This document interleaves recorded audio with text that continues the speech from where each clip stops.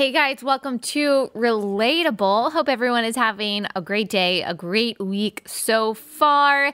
Today I am talking to Andrew Walker. He is a Christian ethics professor.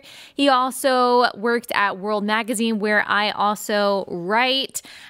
He is an associate dean at the School of Theology at the Southern Baptist Theological Seminary as well. And he has so much wisdom when it comes to Christian ethics and how Christians should be engaging with the culture and with the political realm. And so he's going to tell us today, how do we balance not trusting too much in politics and putting our hope too much in politics while also realizing it's an important world for us to engage in and for us to understand. So without further ado, here is my friend, Andrew T. Walker.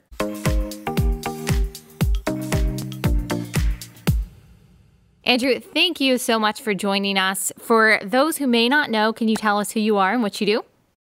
Sure. My name's Andrew Walker, and I'm a professor of Christian ethics at the Southern Baptist Theological Seminary in Louisville, Kentucky, and then also serve as managing editor of the new project of World Opinions, it's led by Dr. Albert Mohler, who's the president of my institution. And then I also serve as a fellow with the Ethics and Public Policy Center based in Washington, D.C. as well. But I currently call Louisville, Kentucky home, and very privileged to do what I get to do for my calling, which is to write and teach pastors and to train up individuals in the moral witness of the Christian faith. And how have you become a public voice on the things that you talk about? You're a professor, so that obviously puts you in front of an audience, but now you have a pretty large audience. So how did you come into this world of political and cultural public commentary? That's a good question. I would say it's almost a result of there just being very few people willing to step into the arena. Ali, I know you know this, when you hear the statistics about millennials and kind of the bad state of their biblical theological literacy and their willingness to step into the arena, what that ends up doing is creating a smaller number of people who are willing to potentially burn down their reputation and their credibility to say what needs to be said. And so really, I don't know. It's really the fact that I'm overly that gifted. It could be the fact that I'm perhaps bravely or naively prepared to enter into the arena and to say things that I think need to be said. And that's not just because I want to be correct and right, but because as Christians, we believe that what is right is ultimately for our good. And so what we are talking about in the public square, it's not mere sectarian truths. This is not about us being vindicated. Ultimately, Christ is the one who vindicates. But if we love our neighbor, one of the very practical ways we're going to love our neighbor is to say what is true for our neighbor and what is true about our society as well. And I have a few questions within your answer or from your answer that I want to ask. But first, I want to back up a little bit. How would you summarize Christian ethics? What is it that you teach as a professor? Sure. That's a good question. I would say Christian ethics it's a branch of moral theology. And it's effectively, sometimes I like to call it applied Christology, because what we're trying to do is live a life patterned after Jesus Christ and the revelation of Jesus Christ. So obviously that means that's going to impact our day-to-day conduct and interactions with the world. So we want to model and pattern our life after the person of Christ. But then also we understand that Christian ethics is bigger than just pure imitation. And I'm not trying to downplay the significance of imitation. But when we look at passages of Scripture like in John chapter 1 and Colossians chapter 1, what we understand is that Christ is at the center of the universe. In fact, in the Greek, he is referred to as the Logos, which means he is the divine cosmic ordering principle of the universe. So that means that implicates every single thing about how we see the world. So Christian ethics is really an issue of Christian worldview.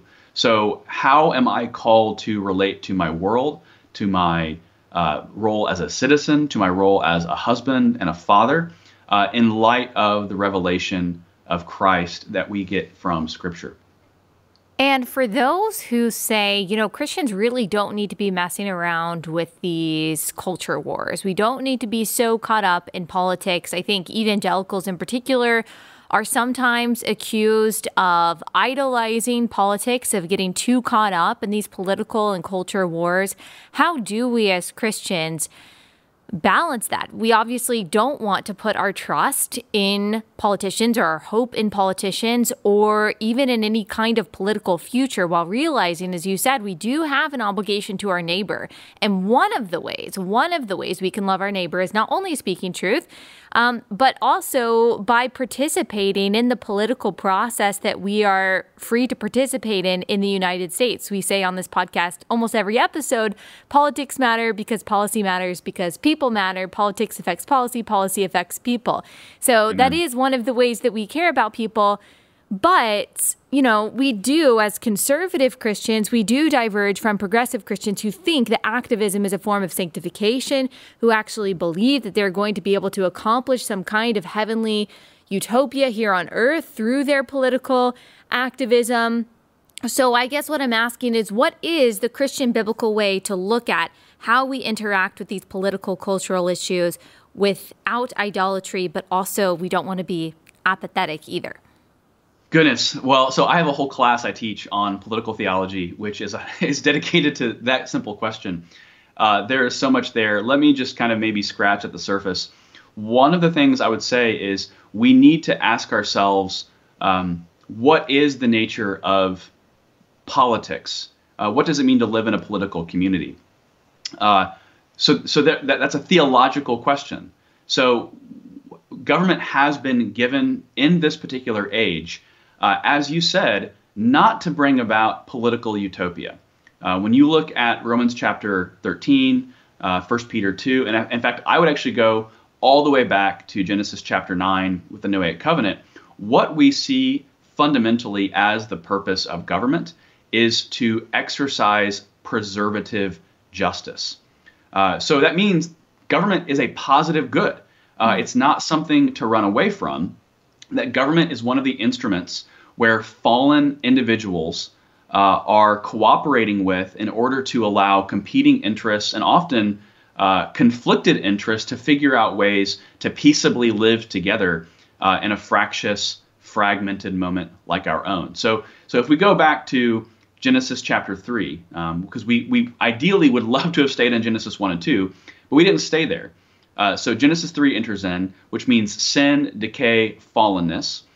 We then get to Genesis chapter 9, which is what most scholars would look to as kind of the very beginnings of what we would understand as kind of the reciprocal or retributive understandings of justice.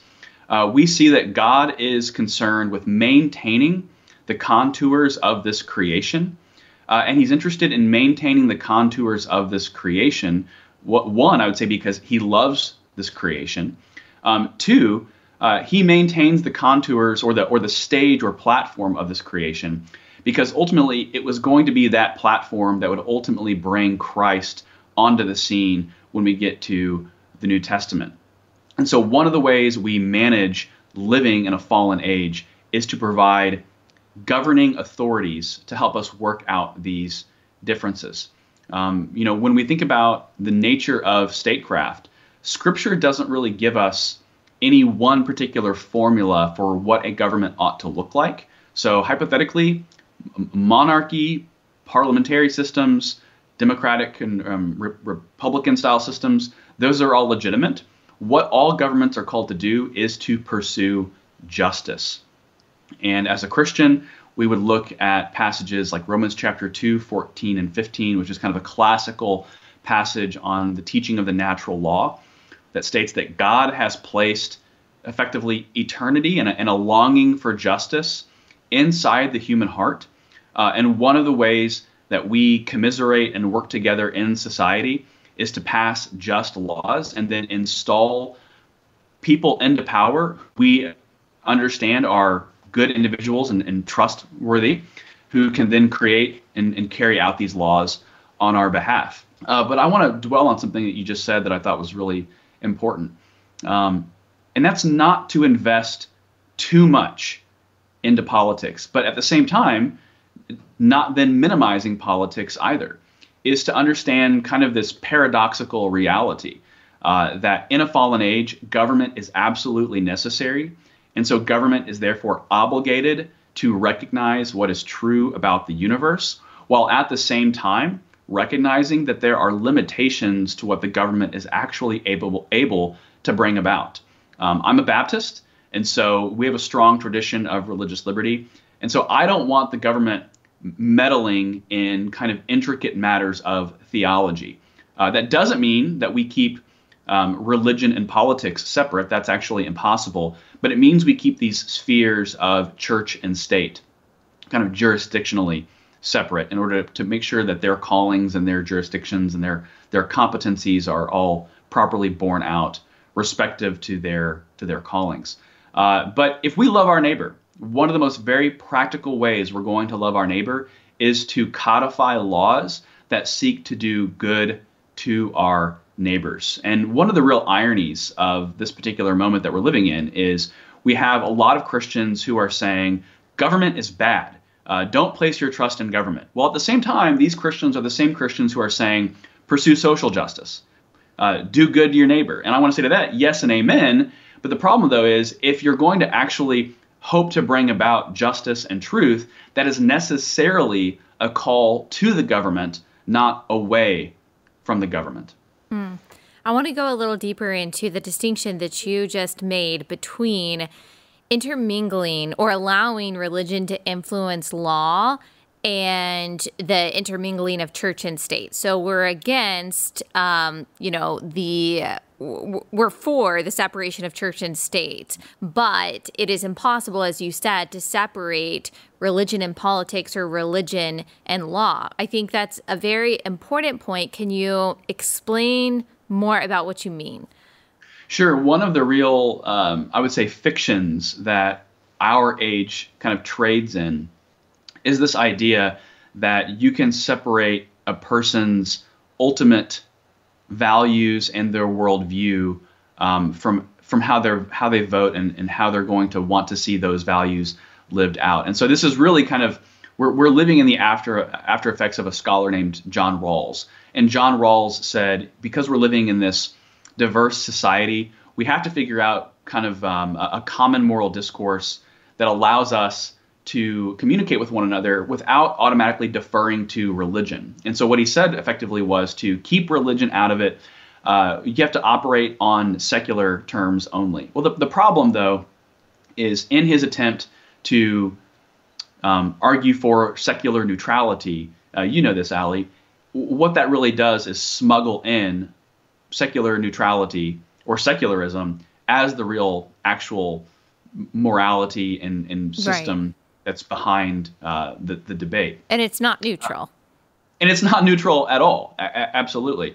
And so what secularism has done wrong is to sever the sacred from the public. Now, notice I didn't say sacred and the political, because there is one sense in which government is a secular enterprise. And a part of that means recovering a healthy understanding of secular. Secular in a traditional historic Christian understanding doesn't mean anti-religion. Rather, secular refers to only those temporal institutions that are not designed to be present into the eschatological age, which we would say government is one of those functions. So government is a secular institution, but that doesn't mean that it's cut off or immune from influence from individuals who have been formed and cultivated and habituated by the traditions that have formed them. So right.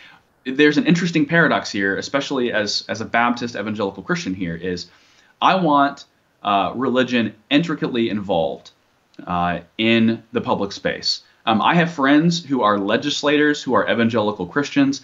I want more of that in public office.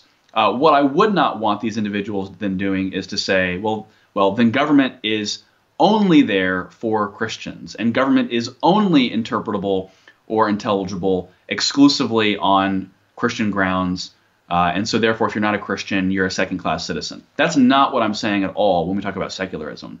Rather, it's helping us to capture what I think is the real brilliance of our founding. Is our founders understood that this apparatus of government is really just a tool and a vehicle. And the tool and vehicle is only as useful as the people who are using the tool are virtuous. And one of the ways that we get virtue from an American founding understanding is from the vehicle of religion. And so in a time where we're trying to say keep religion and politics separate from each other, I think that's completely disjunctive from what we see as actually the founding vision for our country. I mean, Alexis de Tocqueville in the 1830s, what does he say makes America unique from all other countries that he's been in?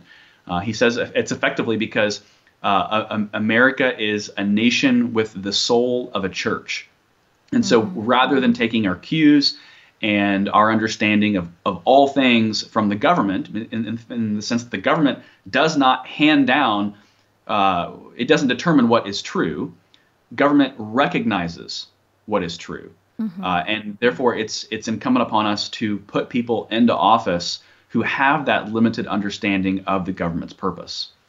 And that debate gets more and more complicated as we move into, or I wouldn't say we move into, we are firmly in kind of this post-truth, postmodern world where we are asking, what is truth? You said that the function of the government is to pursue just laws. One of the ways that we love our neighbor is to speak truth and also to pursue policy that we know is good for them. But what it comes down to is what is good, what is just, what is true. You and I believe that there is a God who created all of those things, that he has graciously shown us, both through general and special revelation, what truth is, what justice is, what goodness is, and what we can pursue.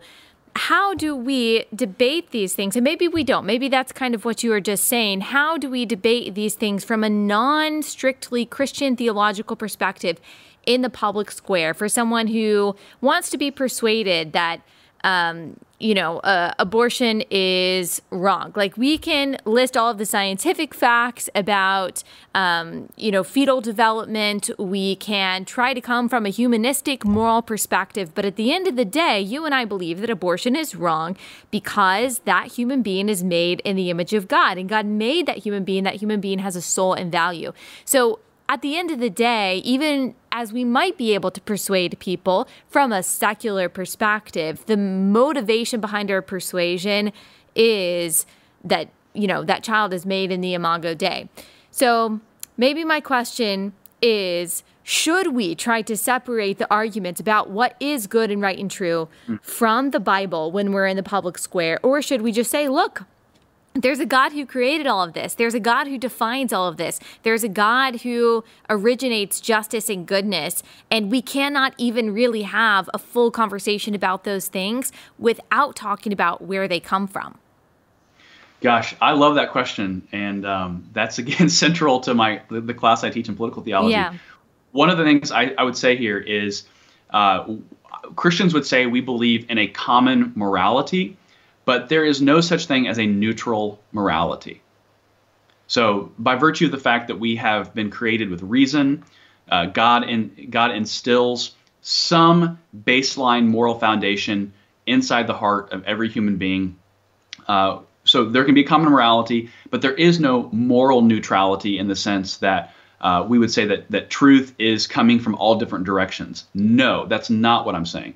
Truth ultimately is grounded in the triune God, Father, Son, Holy Spirit, who then manifests himself and reveals himself in Scripture. But then, as you helpfully and rightly noted, and I should say, as a side note, Ali Beth, in your writing, I've appreciated that you're talking about general revelation as much as you are.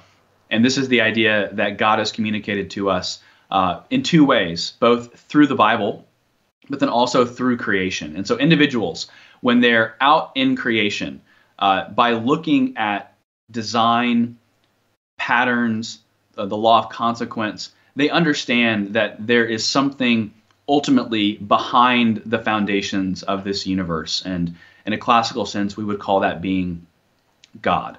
So special revelation and general revelation are two tools that we have at our disposal.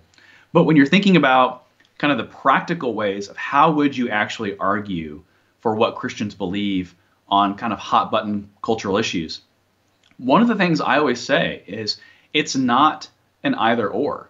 In many ways, how we argue is likened to what is the best golf club to use relative to the swing.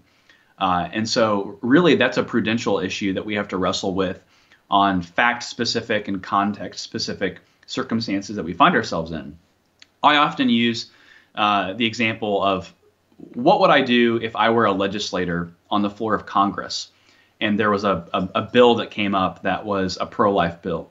I would argue that bill in several different horizons. I would argue on the basis that, listen, political societies need babies.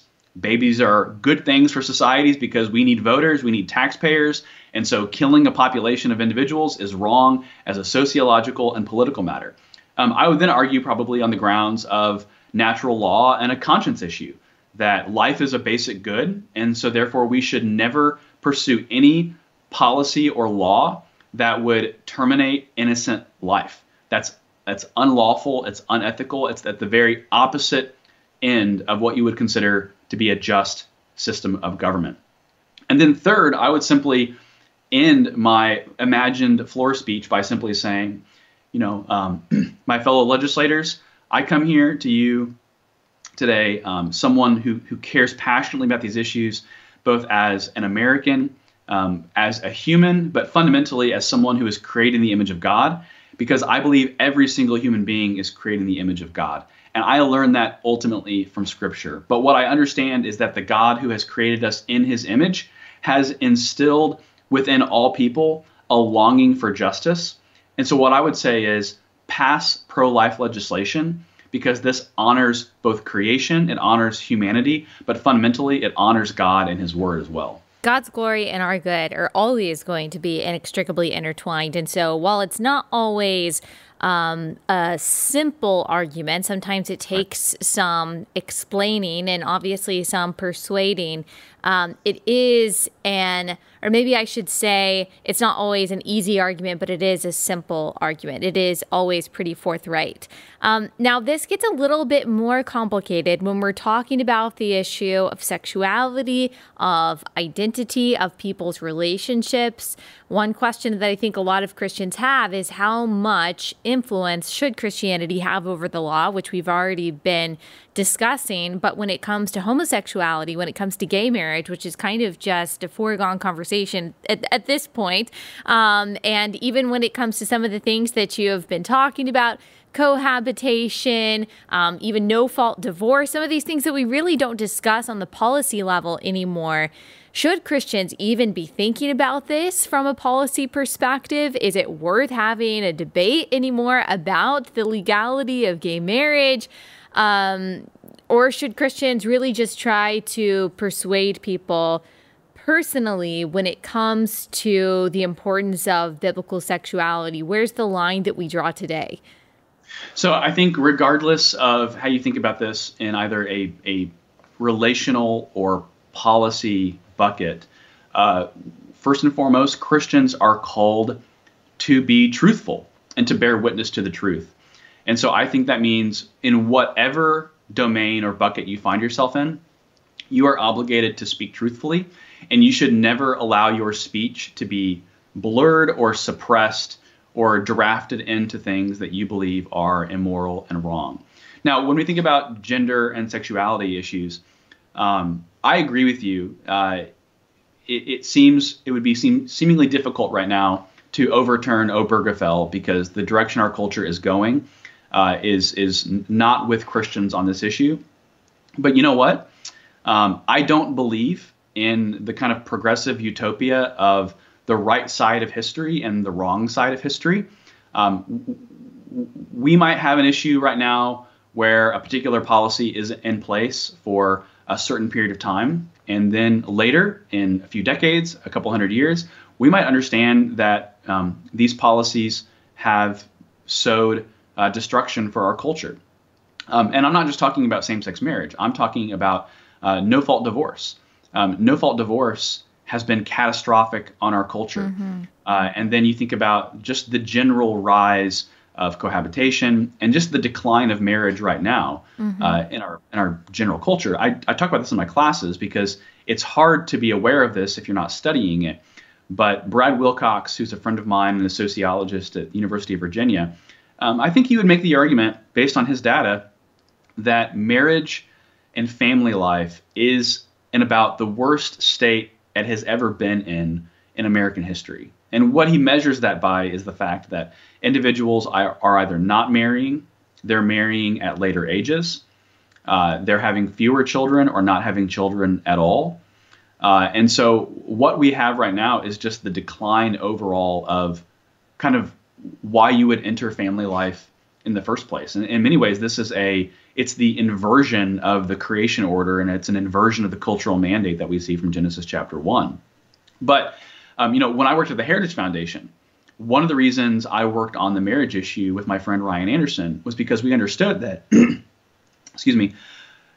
societies need healthy marriages, because society is nothing else but the total aggregate number of families living in that given place, that given locality. So if you have a political community where 50% of the marriages are ending in divorce, you're going to have human suffering as a result. One of the statistics that we know is true is that the greatest indicator of childhood poverty in our country right now is whether or not that child is raised in a household with a married mother and father. So we're all about social justice in this age, right? That's the anthem and the banner that everyone is flying. Well, here's the thing. If you really want to pursue social justice, which means people having proper relationships to themselves, their family, and their social order, and to God, that means telling the truth about what family is and who created family, which is God. And so if you're asking me to come back full circle, how we began this interview, why do I want to tell the truth about marriage? Because ultimately I love my neighbor, and I cannot sit back and allow society to redefine institutions that are absolutely necessary to its stability and its foundation, and see those institutions impaled, and then be indifferent about them if I see individuals being denied the love and care and environment that comes with experiencing the differentiated love of a mother and father. And so this is a huge cultural conversation, because you can't sever that issue from the fact that we're now living in an age where toxic masculinity is a thing. So these are the downplaying of gender distinctions in our society is going to wreak havoc on our society, because at the end of the day, it blurs those categories that God has placed in creation for our good. I had a guest on my show a few weeks ago. Her name is Katie Faust, and she has an organization called Them Before Us, and she's raising a lot of awareness about this issue, about how not just no-fault divorce, but also much of the surrogacy industry, the redefinition of marriage and family and gender has disproportionately hurt children. And as you said, people who say that they care for social justice and care for the marginalized and the oppressed very often don't realize that these issues that have been pushed forward without much thought or study or discretion whatsoever are going to affect children. So there's that practical part there that you mentioned, that kids who often grow up without a dad, they're more likely to be depressed. They have higher rates of teen pregnancy, teen delinquency, dropping out of high school, poverty. And so there are a lot of practical, tangible issues there that are at stake when we are encouraging divorce or incentivizing, in some cases, single parenthood and all of that. But also there is the theological. She said a couple things that I had never really thought about when it comes to the importance of kids having a right to a mom and a dad, is that you are forcing these kids to disobey the first commandment with a promise that we are to honor our father and mother. The Bible charges us to care for the fatherless. Well, if we are redefining the family and saying that, so-called marriage without a husband or without a dad is just as good for kids, you are forcing those kids into fatherlessness. We are forcing those kids into a form of oppression, something that God defines as oppression. And I think, I mean, I didn't even think about that as someone who understands the theological and practical importance of marriage. But unfortunately, I think I see a lot of Christian conservatives thinking that the whole marriage and family issue is a losing issue that we really shouldn't talk about anymore. Let's just talk about capitalism. Let's just talk about small government. Let's just talk about anti-socialism, which of course I think all is important. But to me, it just seems like you're not going to get those issues. You're not going to get the other conservative issues without remembering and upholding that incubator of liberty, that foundation of the values that we hold dear. If someone doesn't realize that your rights are inherent, they don't come from the government, that your primary caretaker are your parents, your primary authority and your primary disciplers are your parents, then they do go to the culture, to politicians, to outside influencers to get those values. And then we lose all the rest of the stuff that conservatives want to uphold. So I don't know. I do think a lot of conservative Christians are scared to talk about these issues because they do seem divisive and people are tired of being called bigots. I mean, listen, everything you just said, I couldn't agree more with.